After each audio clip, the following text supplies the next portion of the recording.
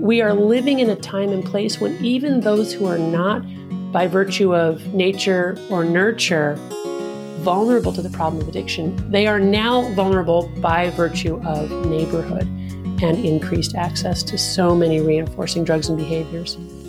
You're listening to Dr. Anna Lembke on Psychologists Off the Clock.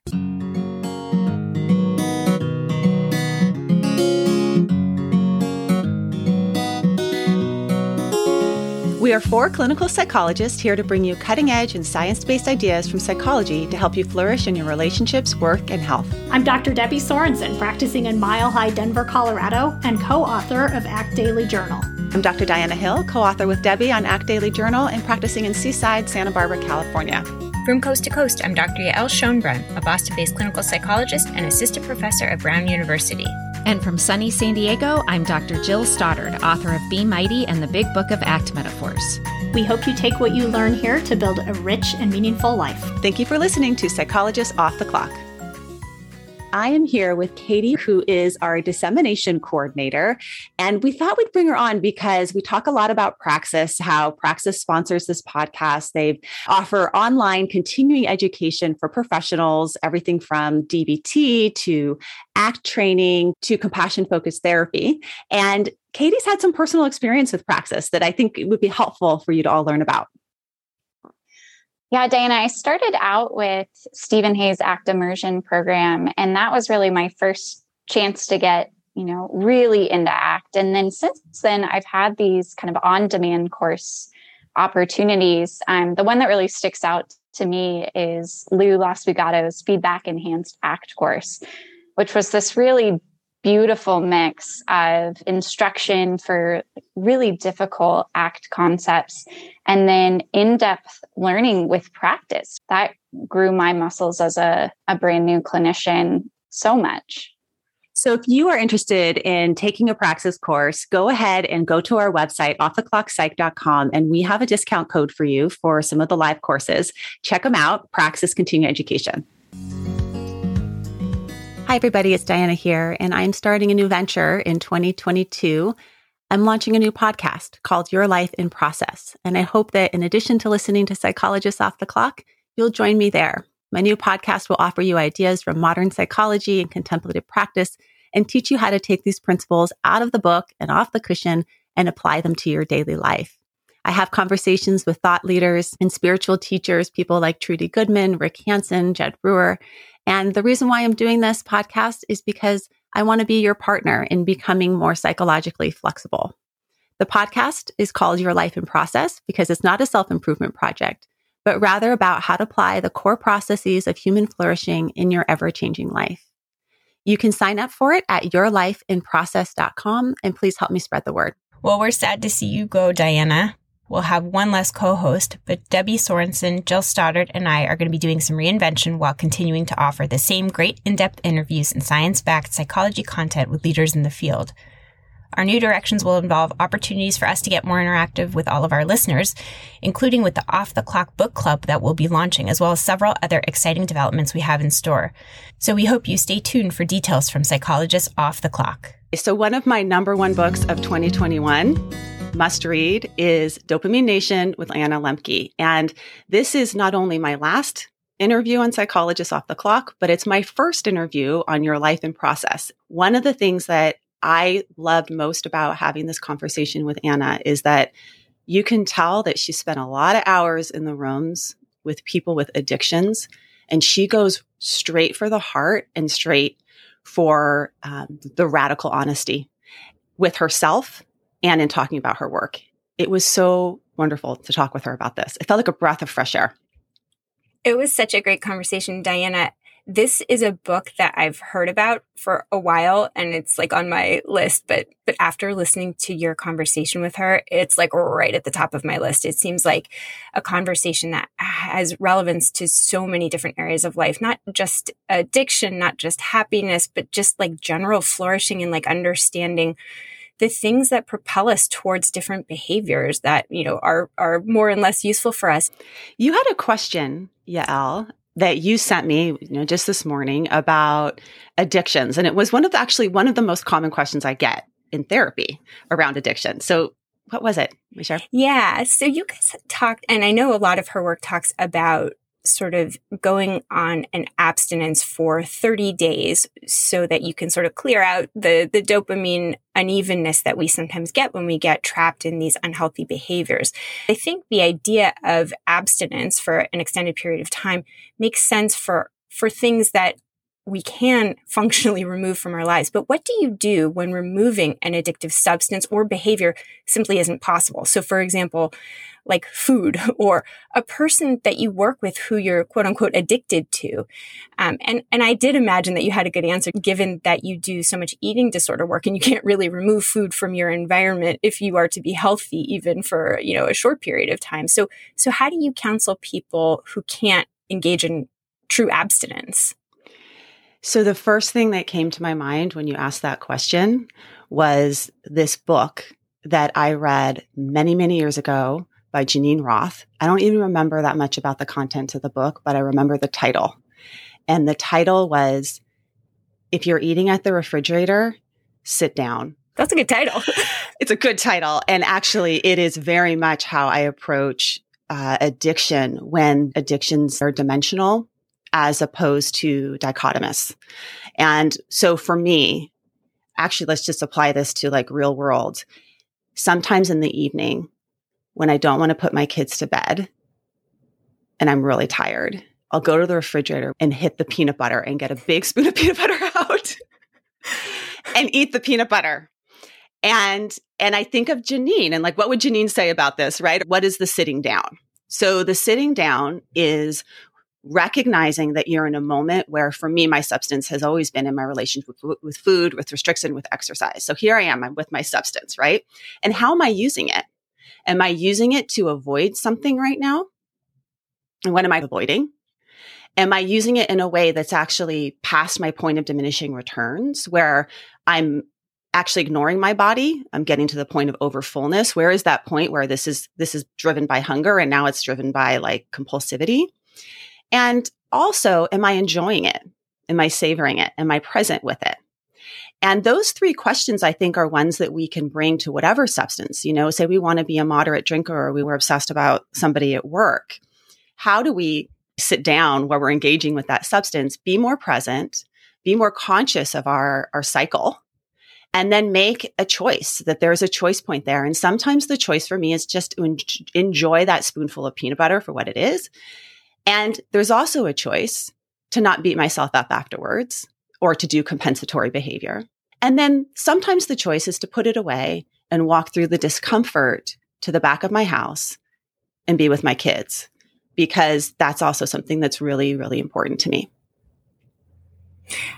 I love those various options that you're laying out, and they really speak to, the ability to be psychologically flexible and to make that choice in a flexible way, to either engage in it with eyes open, be present for the experience, or to flexibly, shift what value you're prioritizing and walk away. And it does remind me of a recent episode that I did with Brad Stulberg, where we talk about that sometimes, we might engage in a behavior that is less quote unquote healthy. But if we do it with kind of eyes open, with sort of an awareness about that choice and accept whatever opportunity costs come along with it, because most choices have some opportunity cost. You're choosing one thing and therefore not choosing another, that there's a lot of satisfaction that can come in that, even when there are costs associated as well. And so I love that you're laying that out with that very real world experience that I can definitely relate to as well. And if you want to get some specific strategies, takeaways of how to do this in your life, every episode that I'm doing on Your Life in Process is going to have a segment where it's your weekly practice. And so in the episode that I do with Anna Lemke on Your Life in Process, you'll get at the end your weekly practice. And that's for you to take away and try it out, because I really do think it's about how you do it in your life that matters, not just listening to these things and thinking they're good ideas, but really putting them into practice. So I'll see you over there at yourlifeinprocess.com.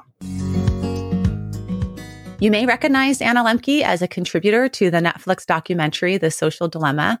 And she's a professor of psychiatry at Stanford University School of Medicine and chief of the Stanford Addiction Medicine Dual Diagnosis Clinic. She's published more than 100 peer-reviewed papers, book chapters, and commentaries, and she sits on the board of several state addiction-focused organizations. Dr. Lemke's newest book is Dopamine Nation: Finding Balance in the Age of Indulgence. And it explores how to moderate our compulsive overconsumption in a dopamine overloaded world. I think probably a good place for us to start is just laying the foundation of dopamine and what's happening in our brains. But even before we do that, I have to tell you that when I listened to your book, it was on a car ride, a 5-hour car ride with my mom. And I was like, I'm going to listen to this great book. I want you to listen to it with me. And you open with your masturbation machines. Right. The opening chapter. It started some conversations between us. And by the end, we were in a place of loving the opportunity for us to talk about our own struggles, but also really relating to the people that you bring to the book. So I appreciate all of them for sharing their stories. Oh, well, thank you. Yes. So much gratitude to my patients and their willingness to share their stories in the service of helping others. And there's no doubt that it was a huge risk starting with Jacob's story. In fact, I had been advised not to do that, but his story had so many parallels to my own struggles that it was the story for me. And it seemed dishonest not to open with that, but I've definitely gotten pushback. There's even a review on Amazon, one of the very early reviews that gave me 1 star out of 5 that just said, I started reading this book and couldn't continue because of the sexual content. And that made me sad, but I also understand it. I mean, that's fair. And if you stick with it, you start to see that the thread of Jacob's story. So it's a story about somebody that has a sexual addiction. Right. But you start to see that the thread of what he's experiencing is the experience of many that are struggling with addiction. And you even mentioned your own addiction, which you bring up in the book as well. Yeah. And this sort of aha moment for me to know that Jacob's story was going to be the story that would open the book was when I first saw him, that very first encounter, and he was talking to me. And I thought to myself, by then I had gotten, let's say, past my personal addiction I got addicted to romance novels, and the Twilight Saga was my gateway drug. And it really did progress, to a point where it was interfering with my life, not anywhere on the order of the kind of life-threatening addiction that Jacob was facing. But nonetheless, there were so many parallels. And I remember as he was telling me his story, I thought to myself, you know what? That could have been me. I could have been Jacob. It did not have this kind of otherness to it, even though there are aspects of his story that are truly shocking and even shocked me, in the moment. I more than anything, I just identified with his experience, his process. And I just thought, there before the grace of God go I. So that's why I wanted to open with it and draw that parallel between my compulsive overconsumption of romance novels and his very serious sex addiction. So I'd love to talk about what is that underlying process, like in a neuroscience way, what's happening in our brain, and then also just the process of what it looks like in life when we're caught in an addiction. Yes. So let's start with the neuroscience. To me, one of the fascinating findings in neuroscience in the last 50 to 75 years is that pleasure and pain are co-located in the brain. So that means the same part of the brain that processes pleasure also processes pain, and they work like opposite sides of a balance. And there are 3 rules governing this balance. The first is that the balance wants to stay level, and our brains will work very hard to restore a level balance with any deviation from neutrality. So let's say in my case, I read, some form of escapist fiction, a romance novel that releases dopamine, which is our reward or pleasure neurotransmitter that we make in our brain. We're always firing dopamine at baseline tonic levels. Sometimes those levels go up. That's when we feel pleasure or euphoria. Those levels go down. We feel its opposite. But basically, when I do something or we do something pleasurable, we get that release of dopamine and the balance tips to the side of pleasure. But no sooner has that happened than our brains will adapt to that deviation from neutrality or that increased dopamine in the reward pathway by downregulating our own dopamine receptors and our own dopamine transmission. And I like to imagine that as these little neuroadaptation gremlins hopping on the pain side of the balance to bring it level again.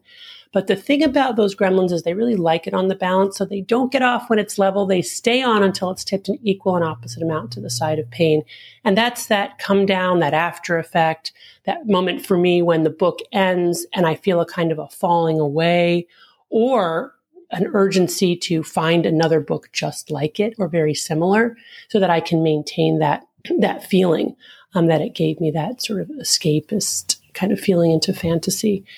Now, if we wait long enough, those gremlins hop off and homeostasis is restored.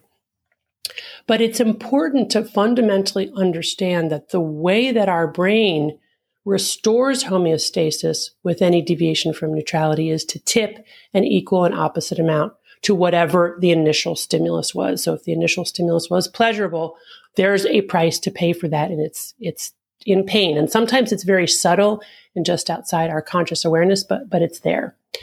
The second rule governing this balance is that with repeated exposures to the same or similar reinforcing or pleasurable stimulus, that initial response to pleasure gets shorter and weaker, but that after response to pain gets stronger and longer. So one way to imagine that is that now that tiny little cute gremlin that hopped on the first time is turned into an Arnold Schwarzenegger gremlin. And it's like, boom. Or maybe that little gremlin is accompanied by 4 other gremlins. Because once those gremlins are created for a certain experience, they never go away. They're sort of hiding in the wings and they love to be on the balance. So they're waiting for that opportunity. That means, for the second novel or the 20th or the 100th romance novel I'm reading, it doesn't quite do it for me. But that urge to continue the feeling is even greater because that after response, now I've got 20 gremlins on the balance.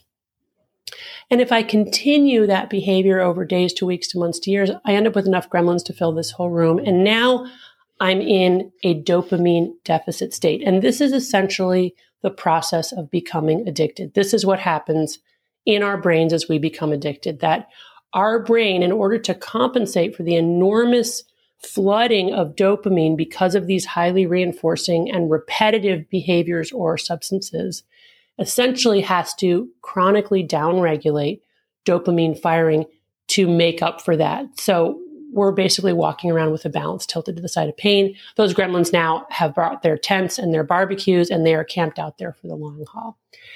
It's not a permanent kind of thing, but it's very, very long lasting because once we've gotten into that neurological space, it can take a long time to get back to a level balance.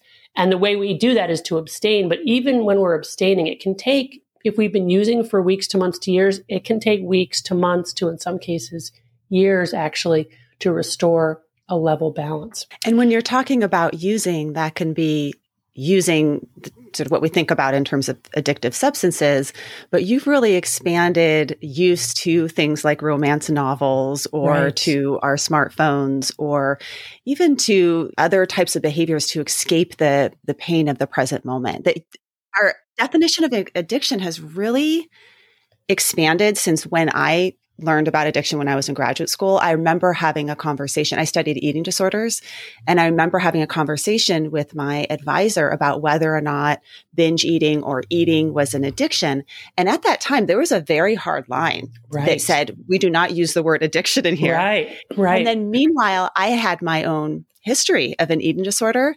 And I had, when I was in my 20s, gone through 12-step programs as part of my recovery. Nice. It wasn't the whole recovery process, but it was an important part of my recovery. Yes. In the back of my head, I was like, I don't know. I think this is an addiction. I love it. So there is now a huge movement in the world of eating disorders, so that the clinical world of eating disorders, to push for reclassifying, in particular, bulimia to an addictive disorder. Bulimia follows that exact same cycle. Also, the purging releases endorphins as our body tries to compensate for the injury of vomiting. And then you get this flooding of, endogenous opioids. You get a kind of a buzz or a high. And that absolutely drives the behavior very, very separate from body image per se, although body image can be a part of it. And the classical definition of eating disorders was always like, well, it's about, body image. It's like, no, it's really about this compulsive behavior that we use to soothe ourselves, to numb ourselves, to escape. to feel better, to change the way we feel in the moment. So you're absolutely right. That's being reclassified. And in general, what I argue in the book is that really everything in the modern world has become drugified.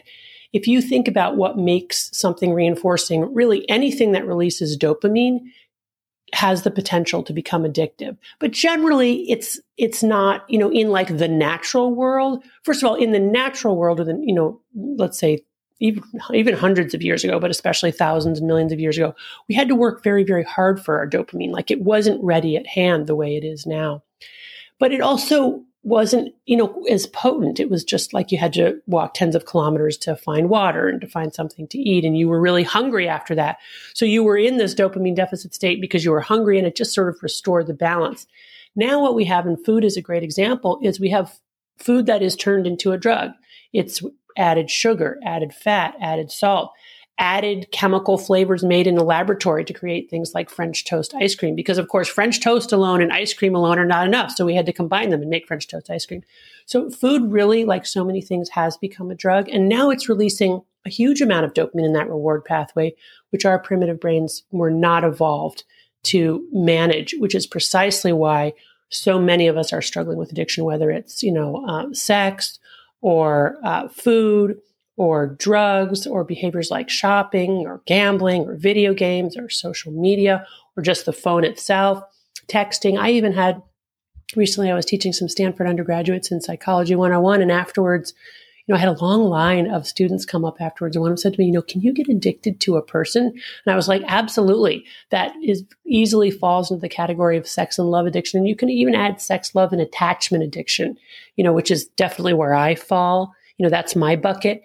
Which brings up the important point of drug of choice. So we're all sort of, our pleasure pain balance is going to be tipped different amounts by different things, right? What really tips my pleasure pain balance inside of pleasure may not tip yours, and vice versa. At the same time, one of the things that I hear a lot in my practice is folks saying things like, I have an addictive personality. Right. And I've wondered about that because I actually do think that I have an addictive personality. I'm married to my partner. Like he could drink coffee for 2 weeks and then just not drink coffee. He just doesn't get addicted to things. Mm-hmm. And I've known this about myself for a long time. And I wonder, what are those risk factors? And you talk about some of them in the book to being prone to addiction. And then even, sort of what would be the evolutionary reasons behind that? Like why would some people be more prone to this tendency of seeking out dopamine in this way? Yeah. Well, great question. Let me first validate that we do come to the problem of addiction with differing degrees of vulnerability. And some of us are clearly much more vulnerable to this process of compulsive overconsumption to the point that we're harming ourselves and others, which is essentially the definition of addiction. If you think about the risk factors of addiction, you can broadly categorize them as nature, nurture, and neighborhood. Nature has to do with our genetic load. And it's very clear that a significant portion of the risk of becoming addicted is inherited. It's not clear what it is. It's complex. It's polygenic. It probably has to do with, impulsivity, emotion dysregulation, reward, just your general tendency to be rewarded by behavior. So it might have something to do with, co-occurring depression or reward insensitivity. So that's very clear that there's this heritable component, and it's based largely on family studies and twin studies showing that if you have a biological parent or grandparent with addiction, even if you are raised outside of that substance using home, you have an increased risk of becoming addicted compared to the general population. But then there's also nurture, and nurture has to do with things like how you're raised, right? So we all know trauma, can have epigenetic influences, can affect, our vulnerability to addiction and many other mental health and physical health problems.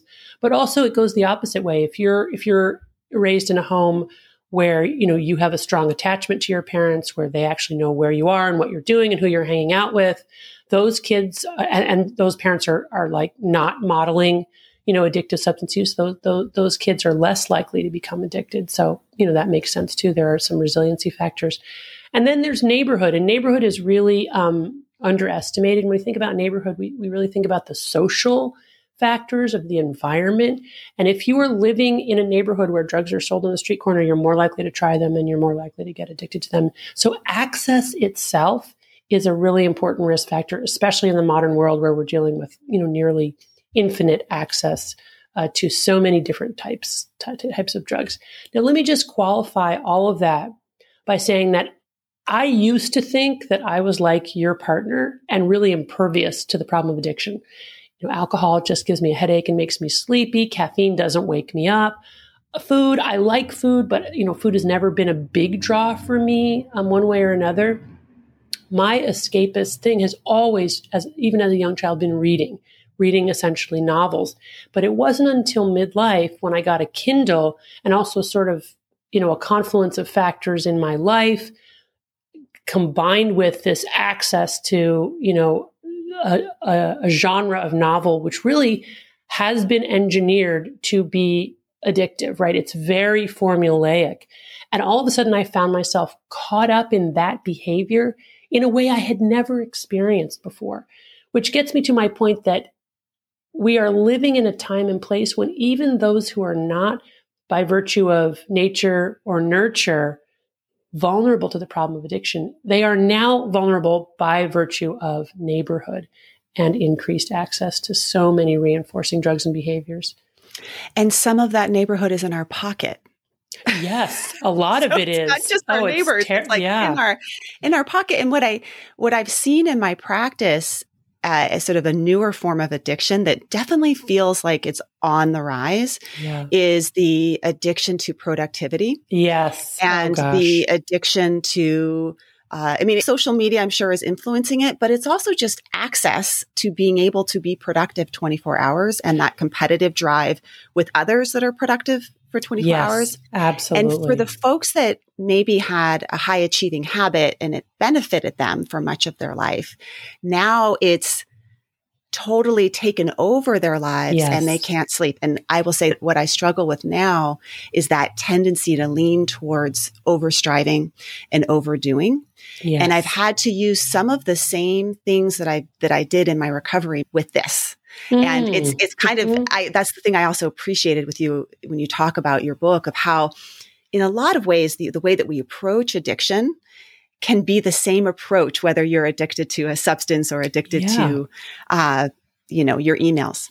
So I'd love to talk a little bit about that, like the newer types of addiction we're seeing show up and then how we can actually address it. Like what are effective ways to address it? Yeah, no, I think that's so important. And I talk briefly in my book about workaholism in the modern age. And you hit the nail on the head. I think there are so many ways in which not only has work been made more accessible, which is part of the problem, but it's also been drugified. The ways that there are now built-in bonuses and incentives, social media, accolades. We have this incredibly narcissistic culture, which reinforces, narcissism and workaholism in genuine, tangible ways, with monetary gain. So you're absolutely right. This is something that we have to be thoughtful about. So how do we approach whatever the addiction it is we have? And how does it relate to that pleasure pain balance? Going back to that again. Yeah. So, what I've discovered is that the same approach that I take to my patients who are addicted to drugs or alcohol can be taken to really any addiction, whether it's food or your smartphone or something that you get on your smartphone or your work. And basically it starts with, number one, honestly acknowledging what the behavior is and writing down or telling another person in specific terms what you're doing, how much, and how often. So this kind of radical honesty around what we're actually doing with our time is an important first step. Because until we either tell another human being or put it on paper, it can really hide in the dark recesses of our mind, otherwise known as denial. But honestly, we can be living this double life even to ourselves. But once we either write it down or tell another human, and I really advocate telling another human because I think that works best, whether it's a friend or a family member or a professional, say, I do this behavior. I don't like that I do it because, typically that we have some kind of intuitive sense that we don't like the relationship that we have with that substance or behavior. I do it this many hours a day, or I use this much, this many days a week. I do it in these situations. And then also being honest about how we're lying to others about that behavior, because of course that very commonly accompanies addiction. In fact, one great definition of addiction I once heard was addiction is the things we lie about, which I think is often very, very true. The next step is to then, have some self-compassion and say, okay, why do I do this? So I'm going through a dopamine acronym that I have in the book. D stands for data. That's where you kind of are honest about what you're doing and tell another human being. O stands for objectives. Why do I do this thing, right? Why do I read romance novels? An incredible escape for me. Just lets me forget myself, forget, work, forget everything for a while. But people have different reasons. So what is your reason?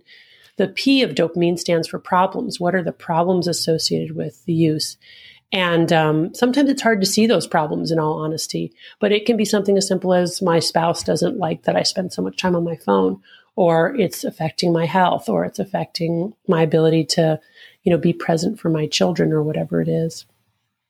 And then A of dopamine stands for abstinence. And this is really the behavioral intervention. And this is a little bit unusual in the world of mental health today, because a lot of times in mental health treatment, we are told that if we could just discover the reason why we do something, we would stop doing it. If we could just, understand the underlying trauma, then the behavior would dissolve. And this kind of flips it on its head and says, you know what? Sometimes understanding is the booby prize, and you just need to change the behavior. And the abstinence trial is asking folks to take 30 days out of their life and completely stop that substance or that behavior. And the reason for that is because abstaining from our drug of choice allows those neuroadaptation gremlins to hop off the pain side of the balance, and for homeostasis, or a level balance, to be restored, which is absolutely essential for two things. Number one, to be able to actually widen our lens and pay attention to and enjoy other things in our life. And number two, to be able to look back and see true cause and effect between our use and its impact on us and the people around us. Because the truth is, there's an amazing disconnect that happens with addiction. And when we're chasing dopamine, we cannot see true cause and effect. It's very, very fascinating. It's a little bit like being in a manic episode. How people who are manic, like they don't think they're manic.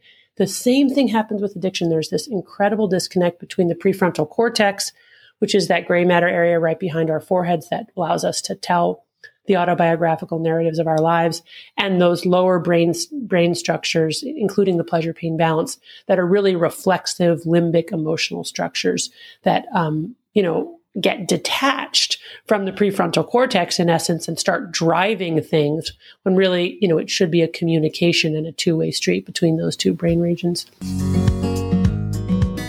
Hey, listeners, if you've loved learning about acceptance and commitment therapy on the podcast, and you're a clinician who wants to incorporate more ACT into your clinical work, I have just the training for you.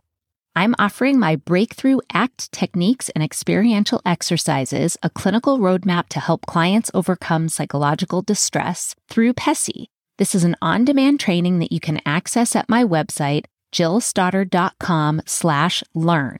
This is an interactive way to really bring your clinical work, especially your work with ACT, to the next level.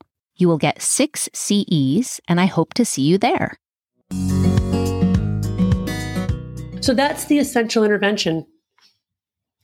And that 30 days seems pretty important. And I love it when different schools of thought kind of come together. So if you are in a 12-step program, one of the things that you try and do first is, first thing you do is say, hello, my name is, and, I am an alcoholic or whatever. So you get radically honest, but then you work through 30 days as your first goal. That's and it seems like there's a reason why you've chosen that 30 days. It's not just sort of a random number, but actually it maps onto what's happening in our brain. Yes. So number one, there's a very important experiment by Nora Volkoff, the head of the National Institute of Drug Abuse, where she did brain imaging scans looking at levels of dopamine transmission in people who had used drugs like cocaine, methamphetamine, heroin, 2 weeks after they stopped using. And what she found was in that reward pathway area of their brain, their dopamine transmission was still below normal levels compared to healthy controls 2 weeks after using. So they were still in a dopamine deficit state. Their gremlins were still on the pain side of the balance. That's really, really important because what it tells us is that 2 weeks is insufficient to restore homeostasis. I'll have a lot of folks who say, well, can't I just stop for a week or can I just stop for 2 weeks? And I'll say, well, you could, but you really won't get to that place where you're reaping the benefits of having re-upregulated your dopamine. And in fact, all you may get is the painful parts, and that will drive you then to think that, it's hopeless or whatever.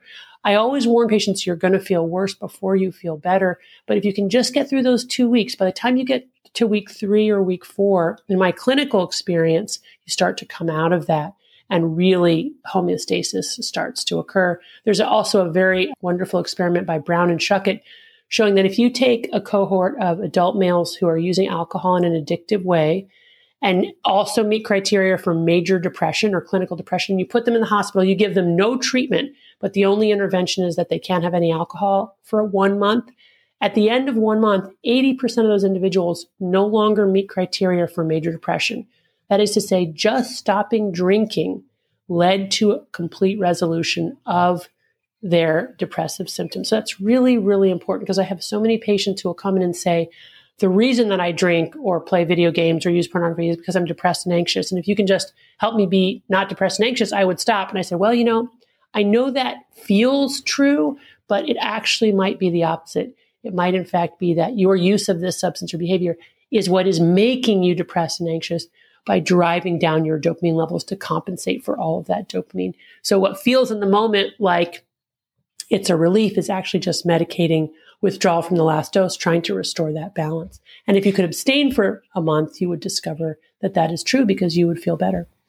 And so the important part there as well is how you navigate those 2 weeks. That's right. And that's the challenge. And there's some tools that you talk about in the book, but I talk a lot about in the realm of acceptance and commitment therapy and more acceptance-based approaches, which is knowing your why, your values, like what is important to me that's I'm willing to experience this discomfort for.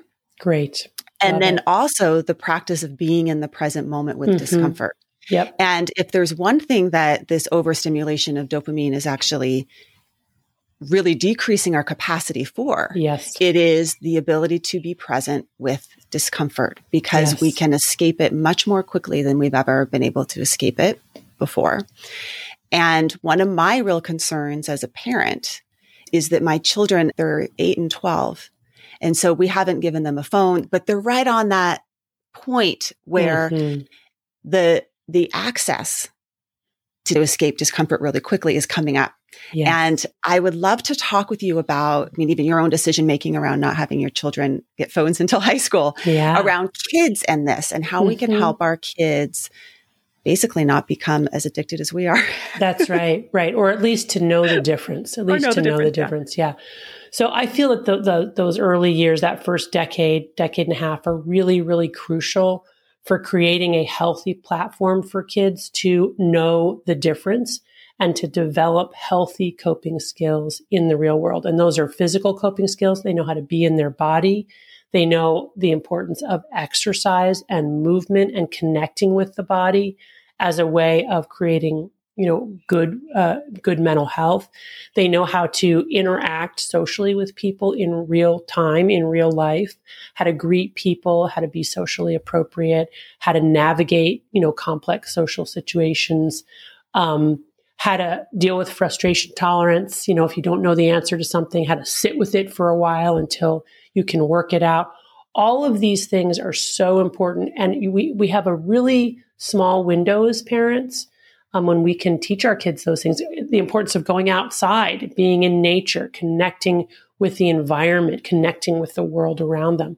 It's a window. It's such a window. And if we give our kids devices in that window, they are not going to have the opportunity and privilege to learn those building blocks that are going to be so important to them. So what we decided to do in our family was that our kids did not have any devices until they essentially started high school. And we, in fact, didn't even have Wi-Fi to the house. So that was kind of a radical decision that we made.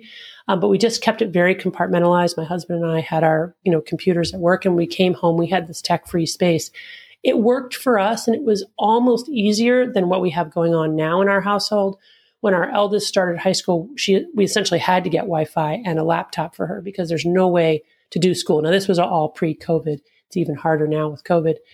And she then went out and bought her own phone and paid for her own phone plan. By the way, we have never bought any of our kids' phones or paid for their phone plan. So that's the other thing. I think it teaches them responsibility and also, how much data they're using and how much it costs. And we did that for all of our kids. And I'm so glad that we did and also we've had a lot of open and active discussions about the complexity of our relationship to these digital products and how difficult it is. I mean, and I'm transparent with my kids about, how it's hard for me too. Even now I struggle. One thing that's very fascinating to me is even though we kind of, had the privilege and ability to create this kind of bubble for our kids growing up, once they became older teenagers and got their devices, my kids are on their phones all the time. So that's where I have to practice letting go as a parent, right? I've given them the tools. They understand the science, yet they're doing that. And, we still talk about it. We're going on vacation next week for a week and nobody is bringing their devices. Of course, I have to bring mine to even get us on the plane and, into the place where we're going because you need all this and that. But the bottom line is they're willing to give them up, for a week for us. And I'll be really curious to see how it goes because it's been a while since we've taken a tech-free vacation. But the bottom line is, as a parent, you can only do so much. And then at some point, they are going to have to figure it out for themselves. Absolutely. I think in some ways, though, sort of like, I guess, some of your eating habits, you go, your parents feed you, a certain way over your early childhood. And then you go away to college and you're just like, right.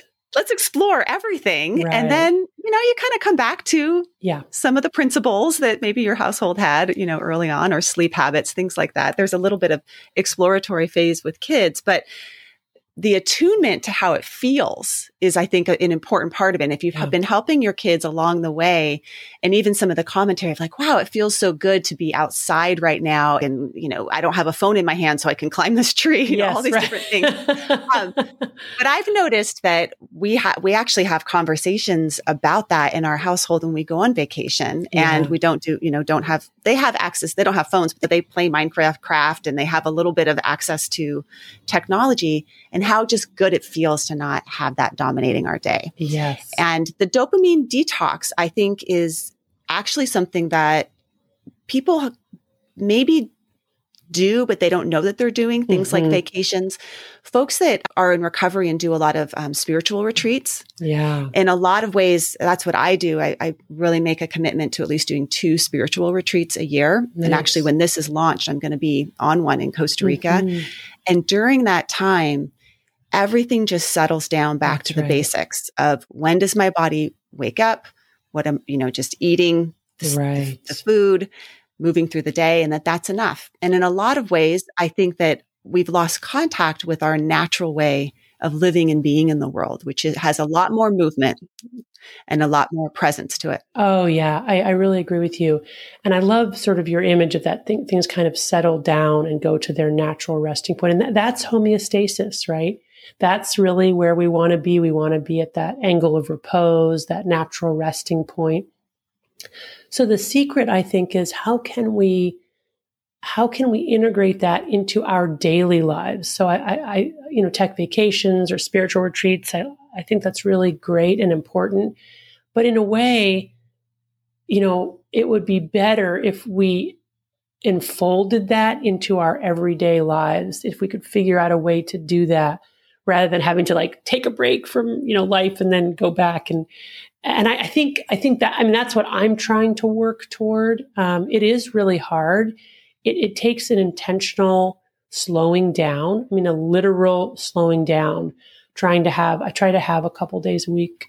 I haven't achieved it very often where I have nothing at all on my schedule, not a single appointment. I try not to rush places. I try to leave enough time for me to get there and to get there in a calm, and centered way. They're just little things, but I think we as individuals and as a society, we could work toward that. And we need to work towards it because everything is so automatic. I mean, everything from, it used to be if I had clients coming always to my office, there would be the moment of just settling in the chair and kind of getting here and being just sort of the presence of being with someone. And we're in this, world where you're on a screen and boom, you're right there. Let's go. Yeah. So the purposeful insertion of slowing down, I think it also fosters greater awareness of when we're caught in the craving or the addiction, if we can be in the slowness a bit more. Yeah, I love that. I love the way you describe things. It's really nice. And I think that what we're talking about right here too is also very, very important for parenting, getting back to that topic, because I will have parents, so desperate that their kids are spending all day on their phones and on their screens. And yet those parents will be doing the exact same thing. Even through the course of the interview, they'll get, I don't know how many alerts and calls and things. So we really need to model, what we want our kids, the behavior that we want them to incorporate into their lives.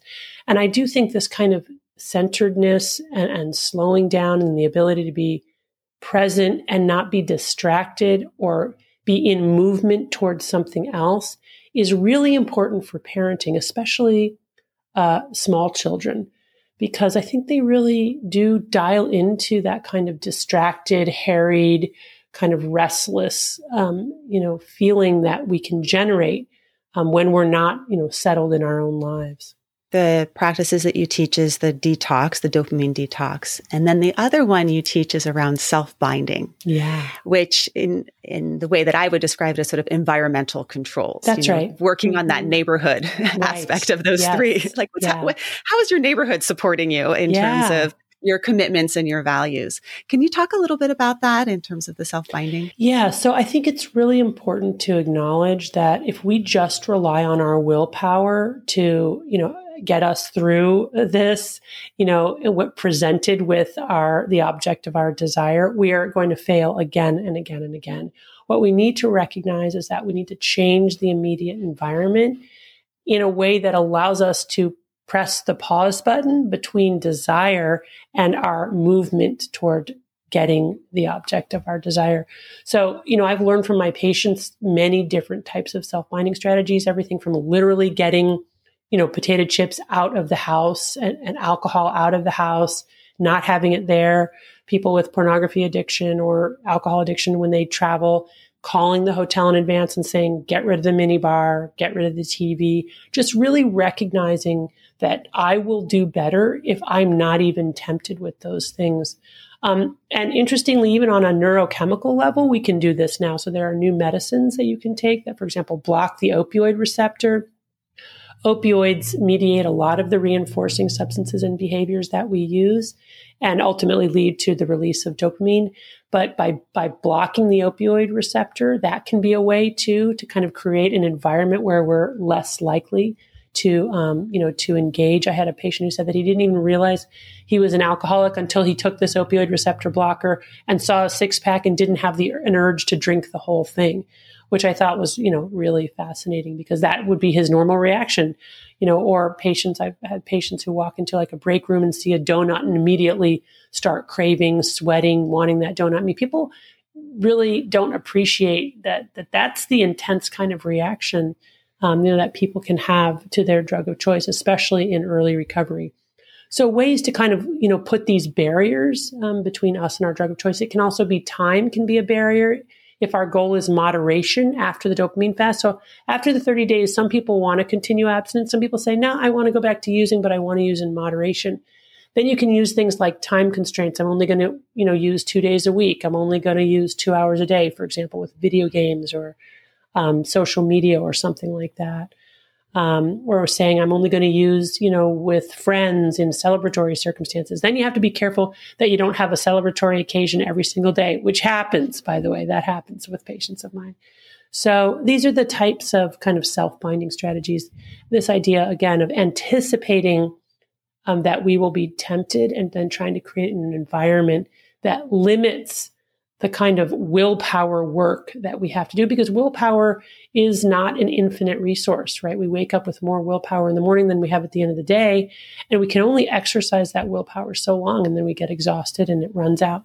Okay, so I have a question around this, and this is, I think, coming from very much my work for many years with eating disorders, which is, on the one hand, we want to create sort of some of the self-binding or environments that prevent you from engaging in whatever your addiction is, right? So, for example, I work with clients, let's get rid of the scale. Like first thing, get that out of there. There's nothing helpful that you're going to see on there. If it's up, it's bad. If it's down, it's bad. If it stays the same, it's bad. Like it's going to drive, drive you towards your addiction, right? It's a cue.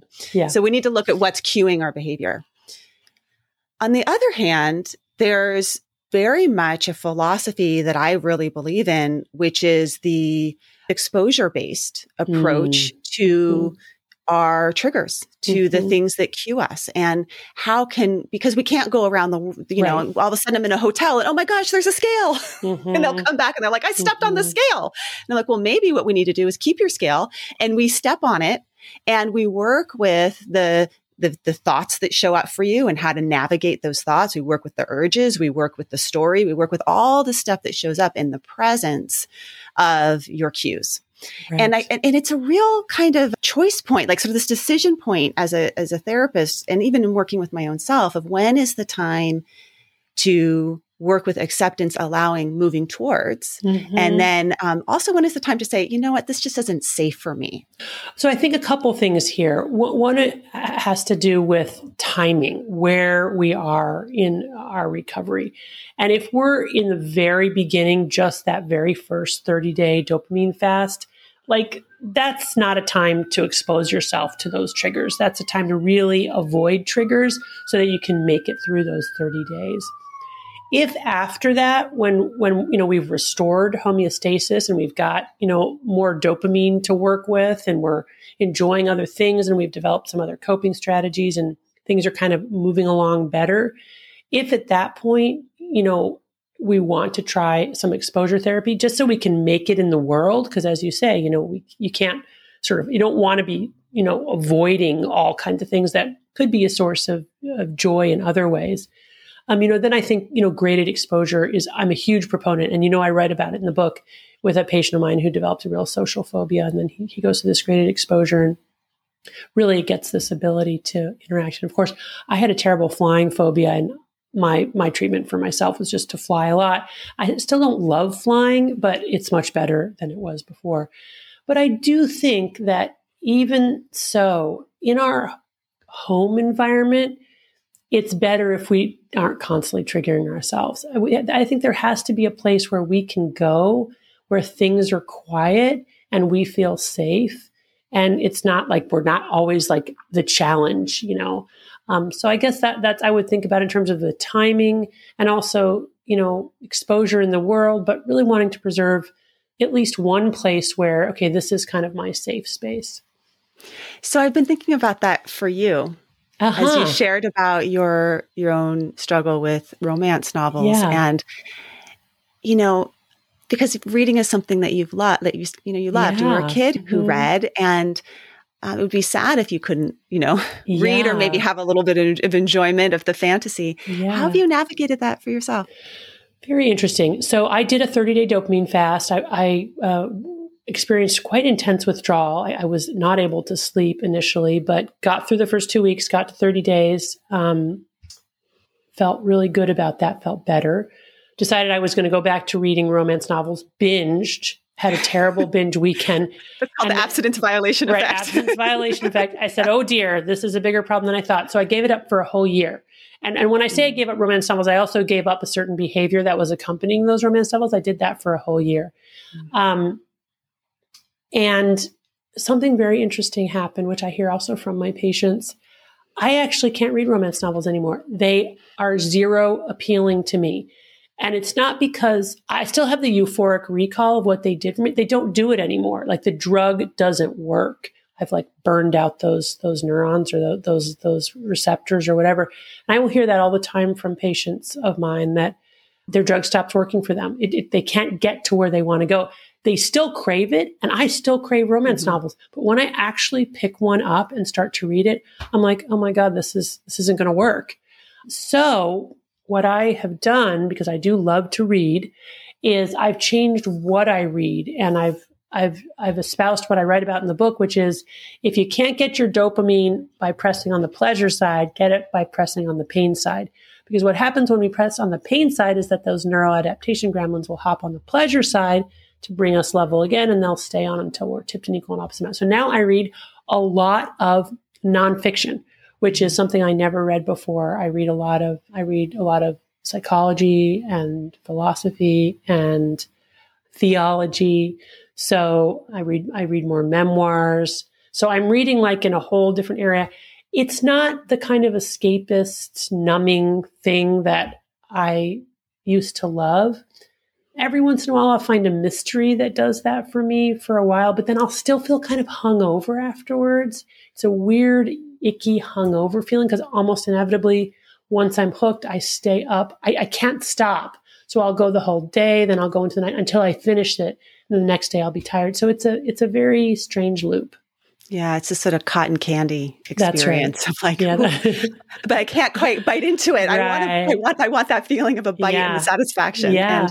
And certainly I've experienced that with myself and with my own clients of the anticipation. It tells you it's going to be so much better than it is. That's and then right. you get there.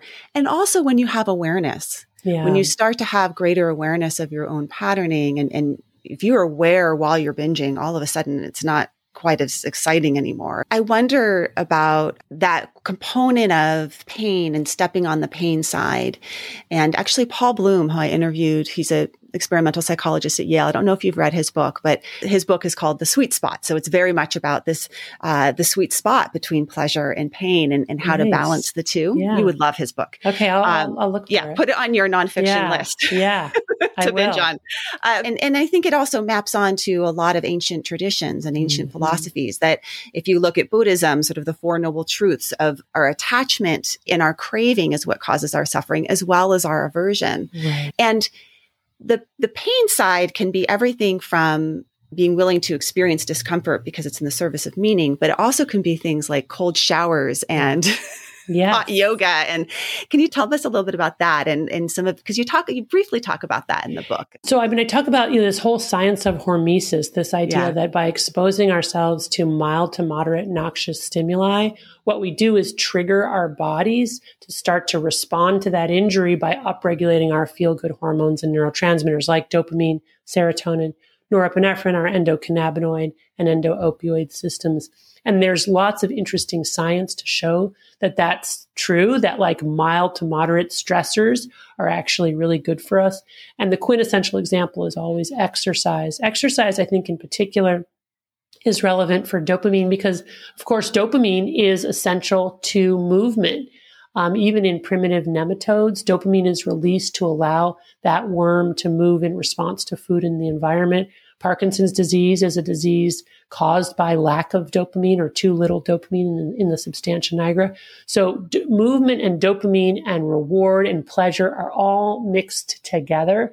And what happens when we exercise is we're essentially inflicting an injury to our cells. But again, what that does is that triggers our own homeostatic re-regulating mechanisms to compensate for that injury by upregulating our feel-good hormones. And studies show that when people exercise, dopamine slowly increases over the course of exercise and remains elevated for hours afterwards before going back down to baseline, which is really, really fascinating and in stark contrast to when we eat a cookie or, read a romance novel in my case, or smoke pot, where we get really a sudden release of dopamine in the reward pathway, followed very quickly by plummeting levels, not just to baseline, but below baseline.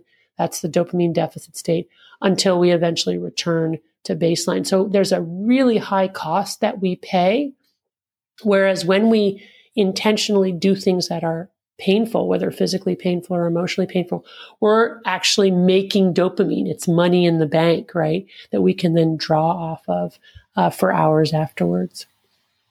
Moving our bodies, whether we're children or adults, is in some ways a panacea for so much of, because we're meant to move. I mean, humans we're meant to move. And if you can move in nature, and if you can move with other people, and if you can move in a way that it's not about the product and endpoint and more about the process, then all of a sudden it has many, many nutrients. And even if you can move while doing something that's meaningful to you. So I love the work of Katie Bowman, who's a biomechanist, and she really changed my life about 10 years ago to start to look at how we can bring more movement into our daily activities. Everything from, are you whipping your cream by hand and like passing it around the table? Yes, now we're moving, but we're also doing what our bodies were designed to do many years ago. And I see it, the fascination with fidget spinners and the fascination now and then the sequin things that they move up and down. And then now it's these little poppers that kids are doing. And I'm like, well, let them move. I know. You don't need a fidget spinner. So movement is important. And I will also say, and you do mention this in the book, that we can get addicted to movement. I mean, it's just, it's kind of I know. But we can get addicted to movement because, again, we've drugified movement, right? So like these machines that allow us to track, our heart rate and our elevation and, our ranking, and that's the addictive, like Strava, or, not to, call out, I mean, the Apple Watch is like, how many times I'm asked people to take a 30-day detox from that.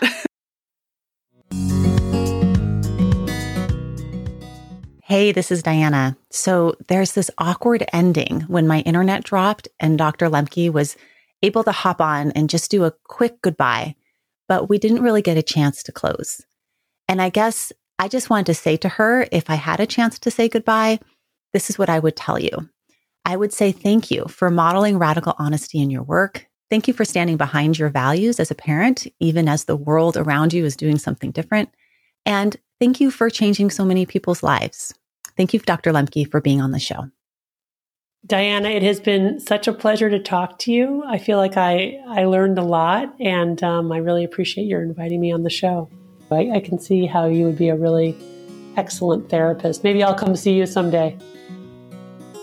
Thank you for listening to Psychologists Off the Clock. If you enjoy our podcast, you can help us out by leaving a review or contributing on Patreon.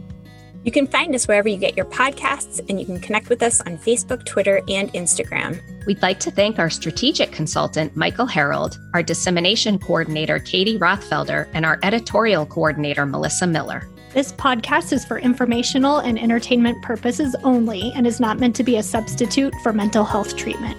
If you're having a mental health emergency, dial 911. If you're looking for mental health treatment, please visit the resources page of our webpage, offtheclockpsych.com.